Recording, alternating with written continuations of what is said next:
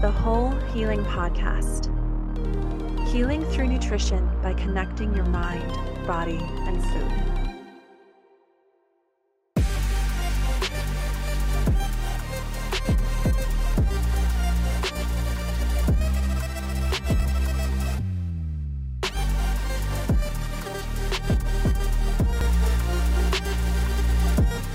Positivity around food. And I think this is such an important topic because I feel like people, whenever they are approached with food, they go instantly to the negative, right? They talk about what they don't like. They even like when it comes to food and all of the negative things about it. Something that I talk a lot about with people is nutritional optimism versus nutritional pessimism.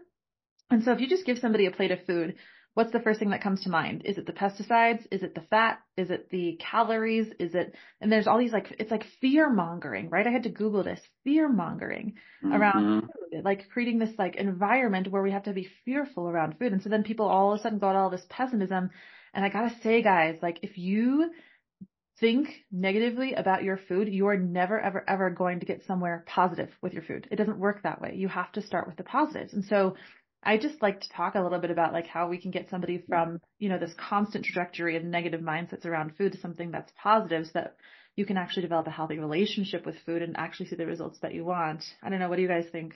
I think that is at the crux of a lot of it. I think it's well said. I think a lot of it comes down to kind of re-examining your thoughts, your certain feelings, your potential rules that you have around food, around exercise. I wanted to talk a little bit about that. So this is an area I think some of us are aware of, some of us aren't. And I do have some examples to for people, if you're wondering, do I have any actual strict, rigid rules around, food and exercise? Here's a few questions to kind of make you think about that. One is, do you count anything, right? Calories, fat, carbs, protein, points. Do calories determine how much you eat? Do you feel you have to eat perfectly to be a healthy eater? Do you have any rules about what time of day is okay to eat? Do you have any rules about snacking? Are there any foods that you always try to avoid? Do you have any rules about knowing the nutrition content of a meal or food? Right. So it goes on and on. There's a lot. And it's just this questionnaire from intuitive eating, Evelyn Tribole, to kind of the pioneer that I was reviewing. But I think once you kind of understand where you're maybe thinking possibly irrationally, then you can start to, reframe to be a little bit more flexible, I think, and a little bit less absolute, right? So you can use that phrase, for the most part, more often, right? Instead of being just so black or white. I think that's one thing. And I mean, for example, here's one, right? So we talk about intuitive eating, how it can actually work for a lot of people, not everyone, and you have to be in the right place there. But some people can say, I'm always going to eat intuitively, right? I'm always going to listen to my hunger and my fullness. Well, maybe you can say, I will regularly stay mindful while eating and hope that for the most part, I will be an intuitive eater. And I think there's truly some rules that you need to just challenge entirely. I am going to avoid all added sugar, right? That is just unrealistic. It's not healthy actually in many ways. And so you just kind of get out of that perfectionist mode. I think that a lot of us have. And maybe, something that you say, Jenna, is that 80-20 rule. I think that's pretty applicable in many areas with this and learning how to be just a little bit more positive and positively stated with food. Maybe if 80% of the time you're doing well and you're making food choices that you're happy with, that are nourishing you, 20% of the time you're having these fun foods, you're allowing yourself to have sweets and so forth. That's sustainable in my point and in my perspective. Yeah, I love what you're saying, Jack, especially even just about measuring. I hope my sister doesn't mind me talking about this because she's doing something for a detox. And she wanted to know how she could get her protein needs met when she's doing this detox, because she was really adamant about that. And I've mentioned this before, but I think unfortunately with nutrition, we subscribe to this programming, right? And what is programming? Programming is you should be doing this. We need to be meeting these needs. And that's where that measuring comes in, right? I love what you said, Jack, about are you counting anything? Like, and even subconsciously, I think we are, especially if we know enough to be dangerous, like a lot of us do. We know that we should be meeting our protein needs, that we quote unquote, need to be meeting our calorie needs. We need to be eating enough. We need to be not eating too much. Like all these things that we're just kind of subconsciously doing in our heads. And like, I think what we do is we actually dig our hole deeper because my sister didn't know this, but like when you're trying to detox, like creating a protein restriction can actually be beneficial for detoxification pathways because then you have to go into autophagy, right? And scavenge and then clean out your old cells, all these, biochemical processes that like we don't know, but we've been programmed to say, oh, meet your protein needs, meet your protein needs, meet your protein needs. Well, maybe sometimes it's not a good idea to meet your protein needs. Maybe you should purposely go under your protein needs sometimes. Yeah.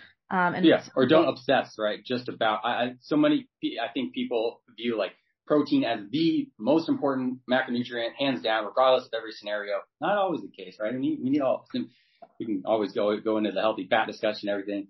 But sorry to interrupt there. I just thought, I think a lot of people have that mindset about protein. They do. And then, I talk to people, it's interesting because it gets polarized, right? Like vegans are like, oh, like you don't need that much protein. And then they see like muscle wasting, right? Like sometimes when you get on the extreme and you're like anti-protein or whatever, it's like, I don't know.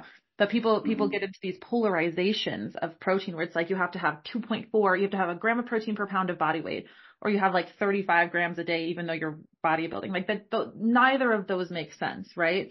And so you have to find that sweet spot. And I think that people get so confused or they get intimidated that they have to obsess about it. And then you see these extremes. And so I just think this programming, right? Like this programming that we've been built and taught to think. And I told this to my D1 soccer athletes over at CC. I said, do you really need to be meeting your protein needs? Like what are your goals? Like what if like you're actually trying to like reduce your muscle mass because you're not running as fast. You know what I mean? Like I really, really think we have to break this programming because I think that's what leads to a lot of negativity around food is because we can't meet these unrealistic needs, but we don't even know what our needs are because we're not focused on our goals. We're focused on the programming. So I don't know. We can get down this deep hole with it, but I think at the end of the day, like we have to like tune in, like you were saying, Jack, and be intuitive because if we can just tune in and stop following all these rules around food, all these expectations, all these shoulds and coulds and needs to, then I think that we can set ourselves free. Yeah, definitely. Take some personal inventory, right? Where do you think you may be a little more obsessive or just, have some strict guidelines around and then really rationalize that. And maybe, talking to an expert dietitian can help a lot in that way. Cause there's a lot of misinformation out there and I think we can just get so set on the route that leads to health. And there's just not one specific path for anyone. We got to be just a little more flexible, a little more kind, show some gratitude, positively state things. All those make a difference. Love that, Jack. And maybe this isn't positive. I think rebellion's positive, but like the way I put it is I want you, if you're working with me, I want you to break all of the rules when it comes to nutrition. I want you to break all of them purposely and see what happens, right? Like you might actually find some good. Especially along the lines of like the shoulds and the coulds and the needs to. I feel like that really comes from the outside perspective of what everybody else is telling you that you should be doing. So by rebelling or whatever the word, and breaking all those rules, you're, in a sense, what you're saying, Jenna, is being free. You're finding what works for you. And I think that's super important. So you can be grateful and figure out what works best for you and respect your body in that way. Mm-hmm. Love it. You got some skill, Rileigh. You got some potential. I see you over there. I listened to our podcast absolutely. last week. You got some really good contributions. You'd be a great practitioner. Knock it off. I agree. I Thank think, you. Yeah. You have good opinions and you have confidence in a really good way. I also don't think, I think a lot of people that are just beginning their career in nutrition dietetics, they do follow the rules, right? And they do, they can be a little hesitant or resistant to kind of just branch out and, just say something that's what they really believe. We just are so, I just think a lot of dietitians are type A and they follow all the guidelines and everything. So, and it's good to do all that in many ways, right? But I think you have a lot of value added opinions. Thank you. And I think it's hard too because like a lot of people will follow the rules because things can go in so many different directions all the time that they don't want to risk, I guess, being wrong or like contradicting somebody in some way because things aren't black and white. You know, there's so much gray area. So yeah, I think it's important to have that balance between the two. Okay, yeah, and you bring up a good point. I say everybody should break all the rules, but also you have to know the rules to break them, right? And so I think it's good to follow the rules to learn.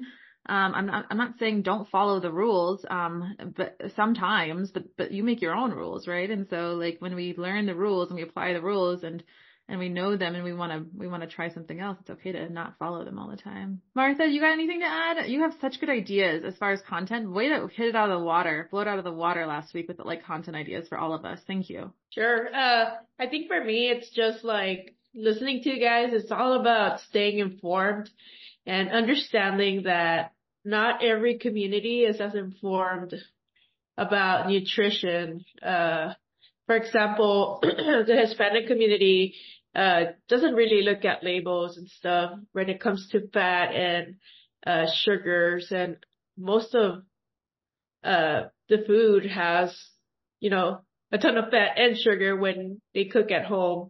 So understanding that, you know, every culture is different and everyone doesn't just pay attention to what they're eating can be a cultural problem. That's a really incredible point you bring up. And I think that's where like education, right? Like education is the future of health. And so that's why I'm so excited. Like spoiler alert, we're building like our learning module system, like an online course for nutrition. I think that's why it's so important. So people have access, right, to the information that they need in an easy, digestible way. And putting out this information on our blogs and on our marketing is just amazing. It's a great value add for these communities and for just everyone in general who's looking into nutrition and starting from scratch. Oh, you guys are the best. Thank you so much. I really appreciate that so much.